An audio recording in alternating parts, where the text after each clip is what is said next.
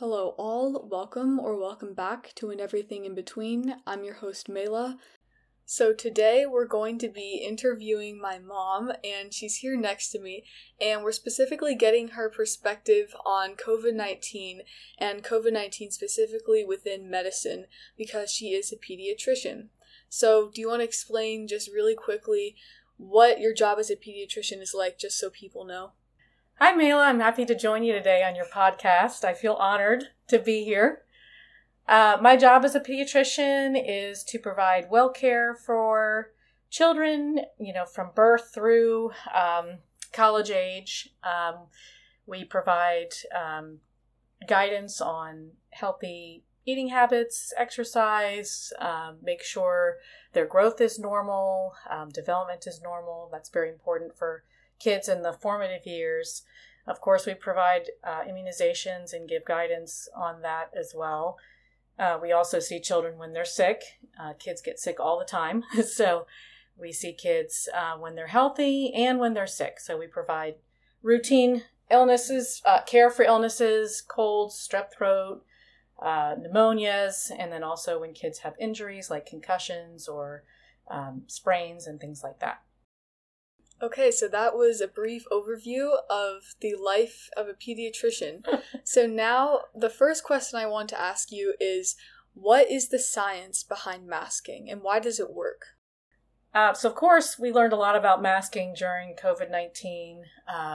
Really, prior to that, the only time I would really mask as a doctor was probably in the OR when I was in medical school or before I became a doctor officially. So masking was something new for me to learn about when COVID became a pandemic. Basically, it prevents viral particles from being released from the nose and mouth, which, as we know now, is a major transmission mode for COVID. So the masks really helped minimize the spread of the COVID-19 virus. It also does offer some protection from others when you wear a mask. The primary protection, though, is for you when you wear a mask, not to spread those viral particles.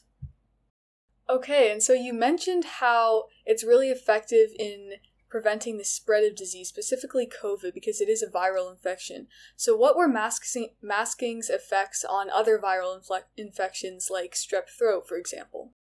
That's actually a very good question.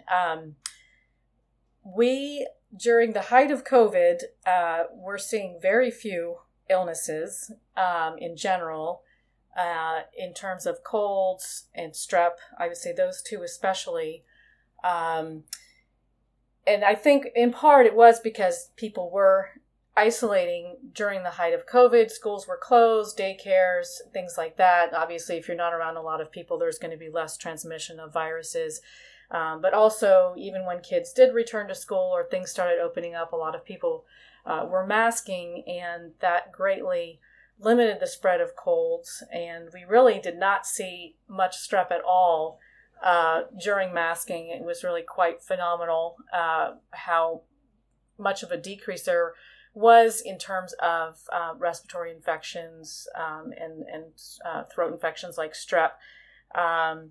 Even ear, nose, and throat doctors were saying they didn't see as many kids for ear tubes, which is something they place when kids get a lot of ear infections. And one of the reasons for that is kids weren't getting colds, and those usually are what lead to ear infections. So it had really a profound effect on the number of patients we were seeing at the time of during the height of COVID, I would say. And it's interesting you noticed that because I noticed that in myself. I never got sick when I was wearing a mask. I literally cannot remember a single time when I got sick with anything besides COVID. And now that I'm not wearing a mask anymore because the pandemic has a lot less of an impact, I find myself getting sick a lot more often. So it's interesting that you say that. Okay, my next question is, what was the most noticeable effect of COVID on people? And this could be some stuff like their behavior or their mood, dialogue, the way they spoke to you, any of that.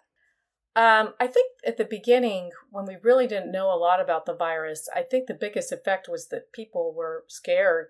They were fearful of the unknown. It was such a, obviously a pandemic is worldwide. And so and we didn't know much about the virus at first. So I think there just was a lot of fear, really. I mean, people did not want to come into the office, because they didn't want to be around other people. And it was very, very slow. And we had doctors not working some days because A, people didn't want to come in, and B, there just weren't, like I said, illnesses going around. So I think the biggest thing was fear, the reaction of fear, and just the unknown of everything. The other thing I want to touch on is, it's more an after effect, I would say, of COVID was just the rise in mental health problems due to COVID and isolation, kids being out of the routine of being in school and things like that. So, more so an after effect, maybe not as noticeable at the time, but in hindsight, limiting kids' exposure in school and their normal activities, I think really had a dramatic effect on the state of mental health in this country. Can you touch more on the specifics of the mental health problems you saw that arose from COVID? Sure. I think, at the time when the pandemic was, at its full force, it wasn't as noticeable. But then as things started returning to normal, I really did notice as a pediatrician much more concerns about anxiety and depression in children, more so in teenagers, although now I'd say I see more anxiety in younger kids. I still don't know if that's an after effect from COVID or not, but definitely as kids started returning to school, and I think struggling with that return to school and getting back to a routine, and just realizing how much kids lost during that time socially, really, I think it really had a big impact on children's mental health. I wouldn't say it was all COVID. I think in general, I've been practicing for a while. I think overall there's been an increase in mental health issues in children even pre-COVID, but it definitely became accentuated after the pandemic.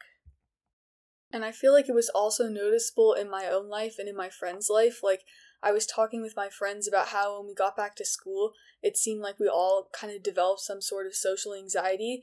And I feel like that just comes from not interacting with people every single day, especially because that's just a basic skill people have to have, interacting with strangers. So when you lose that for months at a time, I mean, I probably didn't really interact with people at school for like 4 or 5 months until I started going in person to school, but I feel like it really did have a drastic effect on social anxiety in particular. Yeah, I think that's a very good observation, Mela. I think from me as a parent, not just as a pediatrician, my observations of you children, my 2 children, during the pandemic was that I think it was just completely disruptive. There was no routine, social isolation. I may have found you irritable during the pandemic because it really was very limiting socially and not to mention the impact on education as well. I also feel like even in younger children, kids who were 1 or 2 during the pandemic, they weren't going to the library for story time. They weren't going to daycare. They weren't hanging out with their little friends. And I had a lot of parents voice their concerns about their development, their speech, their social interactions with children. So even at a young age, I think it really had a big impact on kids as well, and just in terms of their overall development. I really like how you brought up the point of young kids especially. I feel like we don't think that much about babies because we're like, oh, well, they can't really remember it.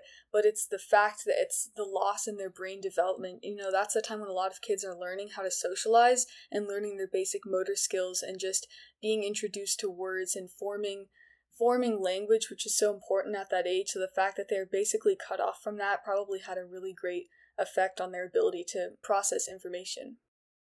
I think also an interesting side note in terms of mental health and during the time of COVID is that children who were already experiencing anxiety actually did enjoy being at home and doing online school. And so I've had patients tell me, oh yeah, I like it. I don't have to go into school and deal with, kids and maybe bullying or feeling uncomfortable in social situations. So, I mean, there was kind of, I guess, one just interesting point in terms of kind of the opposite effect of what I was mostly experiencing, but there were the small subset of children that really did better or felt better at home with their anxiety. That's interesting. I actually wouldn't have expected that because I kind of felt the exact opposite way, but it's interesting that you bring up this alternate perspective. The next question I want to ask is, how have medicinal practices, and this could be the way that you interact with patients or procedures you have to follow, new rules that were created, how have those changed since COVID? I think the day-to-day practice may not necessarily be that different now. Although I do actually wear a mask still when I see sick patients because I really don't want to get any illnesses right now, whether it's COVID or not. But, that's just kind of a side thing. I would never had considered wearing a mask when I saw sick patients before. But having gone through COVID and been sick, maybe getting strep a couple times this year, I actually kind of have adopted the mask when I do see sick patients. It makes me feel better anyway. When I have a child coughing in my face, maybe I won't get as sick as I normally would. So anyway, that's just kind of a side note of something personally that has affected my practice of medicine. I think another thing too was it really was... colds, for example, for kids get upper respiratory infections or colds all the time. And COVID can present exactly like a cold. And so, now all of a sudden we have to think, well, is it just a cold that I've seen for 20 years or so of practicing medicine? Or is this COVID, which has obviously far more implications, maybe to that child and also to the family and greater community, the school and people they may be seeing, grandparents and so on. So it really made me sort of question what I was used to dealing with on a daily basis is, it's just a cold. Well, you know what? Just a cold could be COVID and could have far greater implications. So I think that also changed my perspective as well, just dealing with such a potentially dangerous virus. I think that's almost where people try to be optimistic about COVID. I mean, myself, like when I had COVID, I think I've had COVID like 3 times, even though I'm fully vaxxed and boosted. But when I had COVID, I would get symptoms that were exactly like a cold. And so I would almost like selfishly not want to get tested because then I could be like, oh, it's just a cold and trick myself into thinking that. So I think a lot of people, especially people who probably didn't have access to being educated about COVID, like I have this privilege of growing up with you because I can hear your perspective as a doctor and get direct opinions from an educated doctor, but people who don't have that connection maybe didn't know as much, and so I think that's an interesting point. The next question I have is, what are your experiences with anti-vax parents? Well, I could talk about this topic for a long time. Well, I would say as it pertains to COVID, since we kind of started talking about COVID during this podcast, I would say overall, I noticed it kind of after the COVID vaccine came out. I think people started equating the COVID vaccine with vaccines in general. And so all of a sudden people were saying, oh, I'm not getting that shot. And it wasn't the COVID shot. It was the flu shot or it was a shot for meningitis. And these are patients that have been getting every vaccine up to that point, and they've been getting the flu shot every year. And all of a sudden they're like, oh, well, no, I'm not doing that. And so it was frustrating for me in terms of how people responded to other routine vaccines in the face of a newer vaccine coming out. In general, the anti-vax movement, of course, is a very powerful movement. There's a lot of information and misinformation on social media about it. So overall, the anti-vax movement as a pediatrician is something that is very frustrating. And just this mistrust of science and vaccinations in general, I think people were mistrustful of the COVID vaccine. And then that, like I said, translated into mistrust of other vaccines. Well, why do I have to get that? And they start questioning doctors about other vaccines. Yeah, I feel like the anti-vax movement kind of got a little more steam after the COVID vaccine came out, and people were afraid of the COVID vaccine, like, oh my gosh, it was approved so fast. And in general, there's this mistrust, like I said, of vaccines, mistrust of Dr. Fauci, mistrust of science. And I think it almost didn't even apply to just vaccines. It was just what medical advice I was giving, like, oh, why do I have to stay home for 10 days or 5 days, or the COVID infection isn't serious to kids. They just get colds. And so it kind of created, it wasn't just anti-vaxxers. There's just a general mistrust of science and really mistrust of the doctor in the room with you trying to explain to the parent the science behind it and the importance of following the science. And so there was a lot of backlash, hesitation, questioning of the doctor, doctors in general, myself in particular in my experiences, that made it really more difficult to deal with COVID at the time too. I actually never considered, I didn't really think about how people started questioning other vaccines when they heard about the COVID vaccine. And I think another interesting point to add on to what you're saying as to how the COVID vaccine being approved so fast kind of fueled this existing movement. I think also there's making the issue of COVID, making it political instead of just being science that everyone should believe in. And it almost reminds me of climate change, how climate change has almost become political and can sometimes represent what political party you belong to, which it shouldn't at all. And I think that was also fueled by Trump when he refused to get the vaccine. He refused to endorse it, which led to a wide or vast majority of his followers not believing in COVID because they didn't see someone who they idolized getting the vaccine. And so I feel like that's also definitely fuel for the fire and something I could also make a whole episode about. But specifically on this topic of anti-vax and this anti-vax movement that you've seen because of COVID, what effects do you think these anti-vax parents, what effects do you think their beliefs have on their children? Well, I think as a parent, obviously they're deciding whether or not their child is getting the vaccine. So when you have a 5-year-old, they don't really have much say. But of course, as they get older and they hear a parent saying, oh, we're not getting that vaccine or we're not getting that vaccine, in the child, they start echoing those same sentiments that the parent has voiced. So I think it does trickle down to the child. And so it can definitely influence that child's opinion about vaccines. But I have also had a child, not a lot, but it happened that a child really wanted the COVID vaccine. This is, of course, an older child or teenager, and the parent didn't want it, and so, that didn't happen a lot, but it happened a few times. Or one parent would be for the COVID vaccine and one parent would be against it. So it gets a little murky when it happens like that. But generally, when I see kids, they're kind of going by what their parent is recommending, and then obviously that influences what thoughts they have about vaccines too. So based on your experiences, if you had the magical opportunity to lower the age requirement that children can choose to get vaccinated at, which is currently 18, would you lower it? Well, I think, yeah, that's a good question. I would say maybe 14, 15, 16, I think would be reasonable. We let 14-year-olds make other decisions about healthcare in terms of, pregnancy prevention and things like that. So I kind of, view vaccines as also a medical decision, and, why couldn't a younger teenager make that decision for themselves too?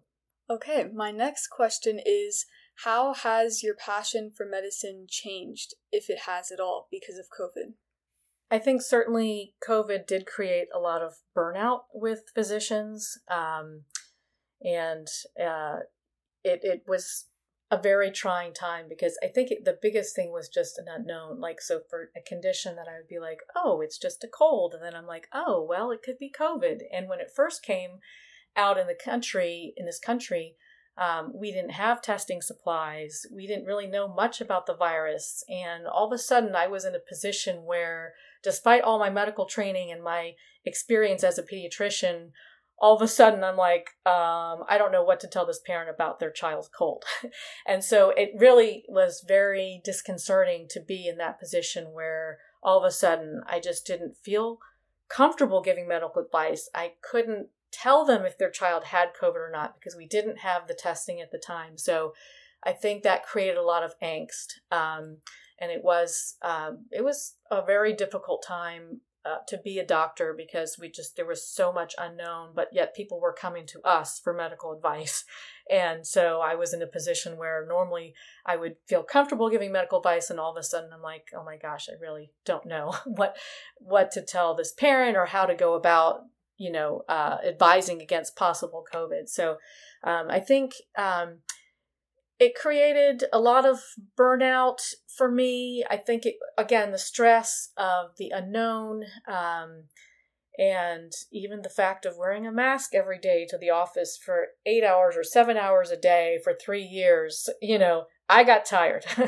It was hard to do that, to be in a room for 30 minutes talking to a patient about anxiety or depression and having to have the mask on. It was just physically draining, I would say, day after day to be in that environment. Of course, Mayla's dad, my husband, really had the brunt of the COVID pandemic in terms of being in the emergency room and really seeing the very, very sick patients with COVID. So I feel like what I went through probably pales in comparison to, emergency room physicians and similar physicians. But from my little perspective as a pediatrician, it was a difficult time and generally did create some burnout. It's much better now, but at the time it was pretty taxing. And I can only imagine how nerve-wracking and how, I don't know what the word I'm looking for is, but when you have to tell a patient you don't know what to say, and it's you kind of just have to use your best judgment, but you really don't know, and it's that fear of the unknown. And I feel like that would make me super nervous if I was in your position, if I were a doctor. So I really applaud you and all doctors for getting through COVID and also just being able to go through that day by day, especially with people who are not making your job easy by not believing in COVID and not willing to follow your advice and your medical tips. I think another challenge I found during the time was that every day something was changing about what we knew about the virus. And it literally felt like every day. Is it transmitted this way? Is it transmitted through touch? Does masking work? How long do people have to be in isolation? And it literally was just day to day, just inundated with emails and, trying to keep up with, all the goings on with the virus, and just really trying to get my questions answered, but there were no answers. So, so it was hard because it was at a state of constant flux, what we knew about the virus. And then, of course, when the vaccine came out, there was a lot of questions and misinformation and education and, just the knowledge of what age get what's vaccine and what interval for the vaccine. And it was just a lot of information overload at times as new information came out. It's funny because this is probably a few months ago, I was going through an old file at my desk at work, and I was looking at all these old COVID emails. And I mean, it was really funny, the perspective of, what do we do? Do they have the patient come in the back door? Do we have all patients wait in their cars? And we were doing that, wait in their cars so they're not sitting in the waiting room. What kind of personal protective equipment do you need to wear when you see a patient who might have COVID? So all those emails were just like flashbacks of all the little intricacies that maybe a lot of lay people don't think about. But as a physician, we were kind of in the trenches of trying to learn just impromptu of how to handle this very mysterious, serious virus. And I feel like that's similar to the way teachers didn't really know what to do either, especially when COVID first hit. We first had the 2-week quarantine, and I remember my teachers were saying they were trying to figure out what to do. We didn't have a system set in place, and I think that's how it is with every unfamiliar thing. And this is so random, but it reminds me of The Handmaid's Tale, because in The Handmaid's Tale they were talking about how the system of Gilead is relatively new, and so they're still working out all the different kinks to the program. But so it's kind of just reminds me of COVID, because I feel like we've really, the modern world has never experienced a pandemic this big or a breakout of a virus this large. So I feel like that's really interesting. The next question is, what is your perception of doctors who don't believe in COVID? Because I know you had some coworkers who were, let's just say, they should not have been part of the medicine world. Well, from my personal experience, I wouldn't say they didn't believe in COVID, but I think they were downplaying and are downplaying the effects of COVID and the seriousness of COVID. They wanted to stop masking when we were still having pretty high numbers. And I mean, yes, they were tired of wearing the mask like I was, but I just was remembering thinking like, why in the world would you stop masking when the virus is still so prevalent? And so that was very frustrating with me to work with people who were on the fringe of what most doctors were believing and saying about COVID. So I got to see kind of up close what the minority's perspective in the medical community was about COVID. And it was really frustrating to me that I was working with people who felt that way. Also was the same way in terms of the vaccine. There are some doctors that still don't recommend the vaccine, and that's also very frustrating because, I'm kind of the belief if 99% of the medical community is saying this, I'm going to go with the 99%. I'm not going to find that 1% outlier that says the COVID vaccine is dangerous or not important or whatever. And so that was very frustrating to me because it sends mixed messages to the patient, not to mention that, you're going against what the medical community, who has a lot more knowledge about this than I do. So as I was saying, I think also patients were getting mixed messages about the COVID vaccine itself as well. I remember talking to a patient that was not my normal patient that I would see, and we got around to talking about the COVID vaccine. I think the mother actually asked me, well, do you recommend it? And I said, yes. And she said, well, Dr. So-and-so is telling me not to get it. And so it's like, and I think I actually told the patient, well, if 99% of medical researchers and community and experts are saying to get it, I'm going to go with them. And I think I actually did tell her that. And so again, it was dealing with misinformation and just denial of facts, not only from the public, but people that I work with. And I still find that frustrating to this day. We have a responsibility as physicians to educate people based on medical facts. And it's frustrating when you work with people who are not, upholding their job as a physician. So it still is difficult when it comes up. Doesn't come up nearly as much now, but sending mixed messages to patients is not a good thing. And are the doctors who, I guess I shouldn't have said don't believe in COVID, but who are, like you said, on the fringe about it, would you say those doctors still have that same mindset today, or have they started to recommend the vaccine to their patients? Well, I don't know that I necessarily say they have the same mindset about COVID, just because obviously it's much less of an issue now. So it's really not in the forefront of our day-to-day, medical practice like it was. Of course, we still think about COVID, but yes, those physicians, I believe, still do not recommend the vaccine. So, yes. I think also part of it is A, they never believed in it, and B, now we're dealing with a virus that's very low levels in the community. So I'm guessing their thinking is, well, chances are they're not going to get it. And if they get it, it'll be mild. So what's the big deal? But, when I was discussing the COVID vaccine with people when it came out or shortly after it came out, I was telling parents, you don't want to be the parent of that child in the ICU that's there because they weren't vaccinated. And, the Children's Hospital in Columbus would have data every week about number of kids hospitalized in the ICU and what percent of those kids had been vaccinated. And it very clearly showed that the majority of the patients that were in the ICU were not vaccinated. And so, people feel like COVID, it's no big deal, but really you don't want to be in that whatever small percent that it may be. You don't want to be the parent of that child knowing you could have prevented something quite serious from happening if they had gotten vaccinated. if you had this lawmaking ability, would you make vaccines required for, I think, is it people who are 5 and older who can get the vaccine, or is it the age lower now? Oh, for COVID, it's 6 months. For 6 months, people who are 6 months and older, would you make it a requirement for school districts to have the students be vaccinated? I would say now maybe not for COVID specifically. However, during the height of the pandemic, when we were trying to go back to school and not go back to online school, I absolutely would have required the vaccine.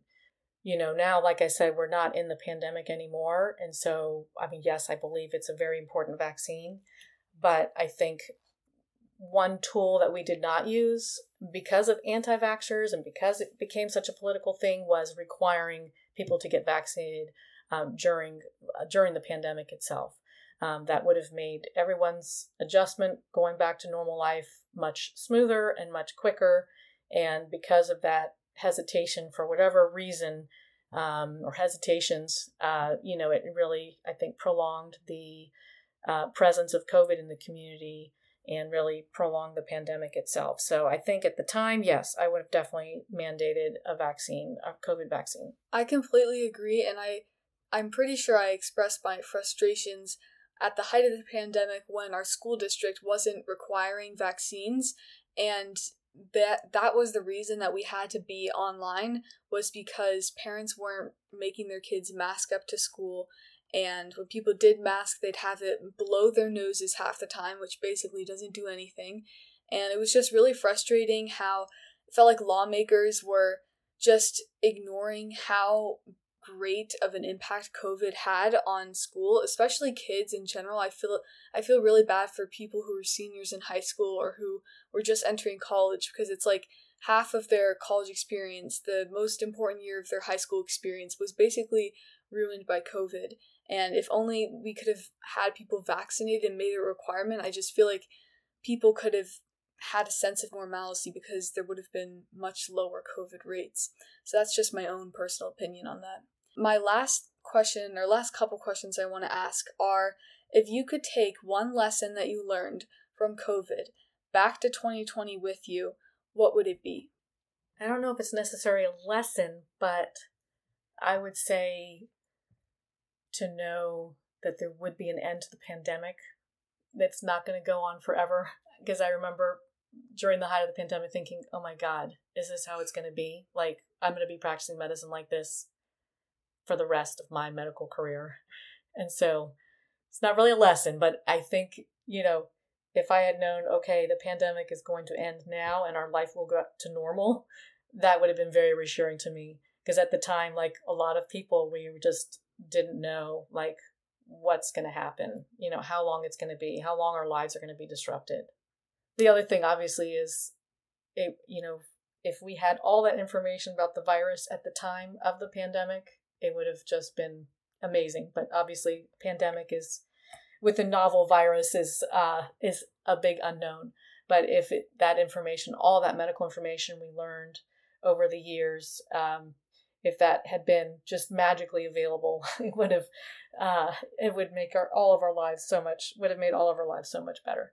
I know, and for me personally, like, I also wish I could have known, like, the one thing I could have known is that it was going to be okay and the pandemic would be over. I remember I was getting so hopeful because they lifted the quarantine and people were starting, this was in the summer, I think it was the summer of 2021. Summer of 2021, they had lifted a quarantine and COVID was getting better for a little while, and so people were going out in public.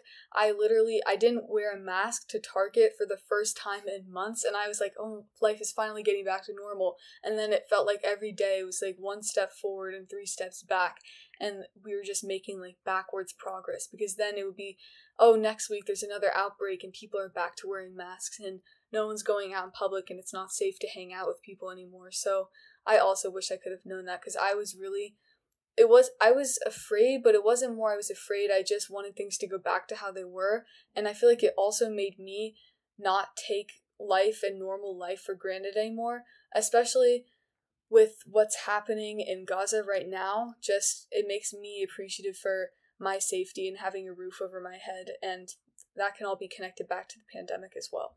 Okay, now for my last question.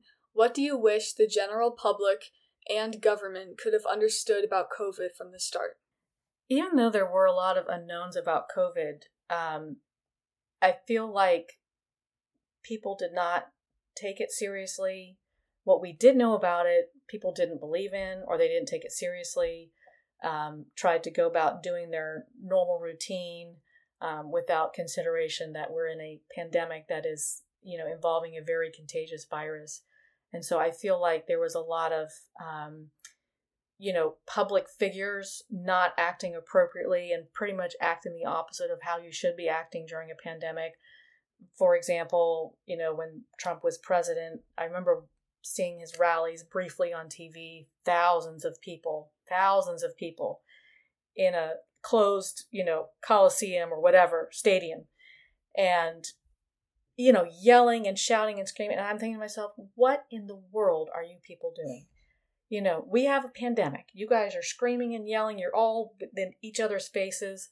And that type of behavior that was just paraded on and on and on by public figures was so, I want to say, disgusting, and then just such a slap in the face of what every medical doctor was trying to educate people about. And so that was really frustrating to see that, not only as a doctor, but just as a person who was trying to live in the pandemic and get through it like everybody else, and trying to get through it as quickly as we could. And so avoiding all these safety measures that had been determined to be important for COVID and just completely disregarding them was extremely frustrating. Yeah, I remember I would get so mad when I saw even people on social media just traveling. Like, why are you traveling right now during the pandemic? It was so selfish, and it just spoke to me like I don't care about the well-being of other people, because when you go travel, when you go to a Trump rally, you are exposing other people, you're putting other people in danger. And I feel like people didn't understand that if you are not following quarantine and COVID protocols and procedures, then you're inherently putting those around you at risk, and you're just being selfish. And that really frustrated me, because it felt like I was doing my part. I was wearing my mask. I got vaccinated. I stayed home and quarantined, and people weren't doing that. And it felt like just the not small minority, but the minority of people who weren't doing that were holding everyone else back. And that really frustrated me. I'd actually like to add on as well, because the governor, closed the schools, yet the restaurants and bars were open. And I remember thinking at the time, like, hello, what is more important, keeping the restaurant and bars open or educating our children? And I realized it was partly an economic reason, but I felt like, if you're going to do it, then you need to really be appropriate about it and respect the virus and close everything. Don't keep kids at home, have their education suffer, have them suffer mentally and emotionally, yet let adults go out and party and go out to restaurants. So that dichotomy was, again, really frustrating for me too. And on that note, that concludes this interview. This was really eye-opening for me, and I hope it was eye-opening for you guys listening, especially hearing the perspective from a doctor, because I feel like their voices often get overshadowed, even though they are the experts on this issue. So thank you, Mama, for joining me in this interview. And thank you guys for listening. Thank you. I enjoyed talking about it, actually. And I'll see you guys next time.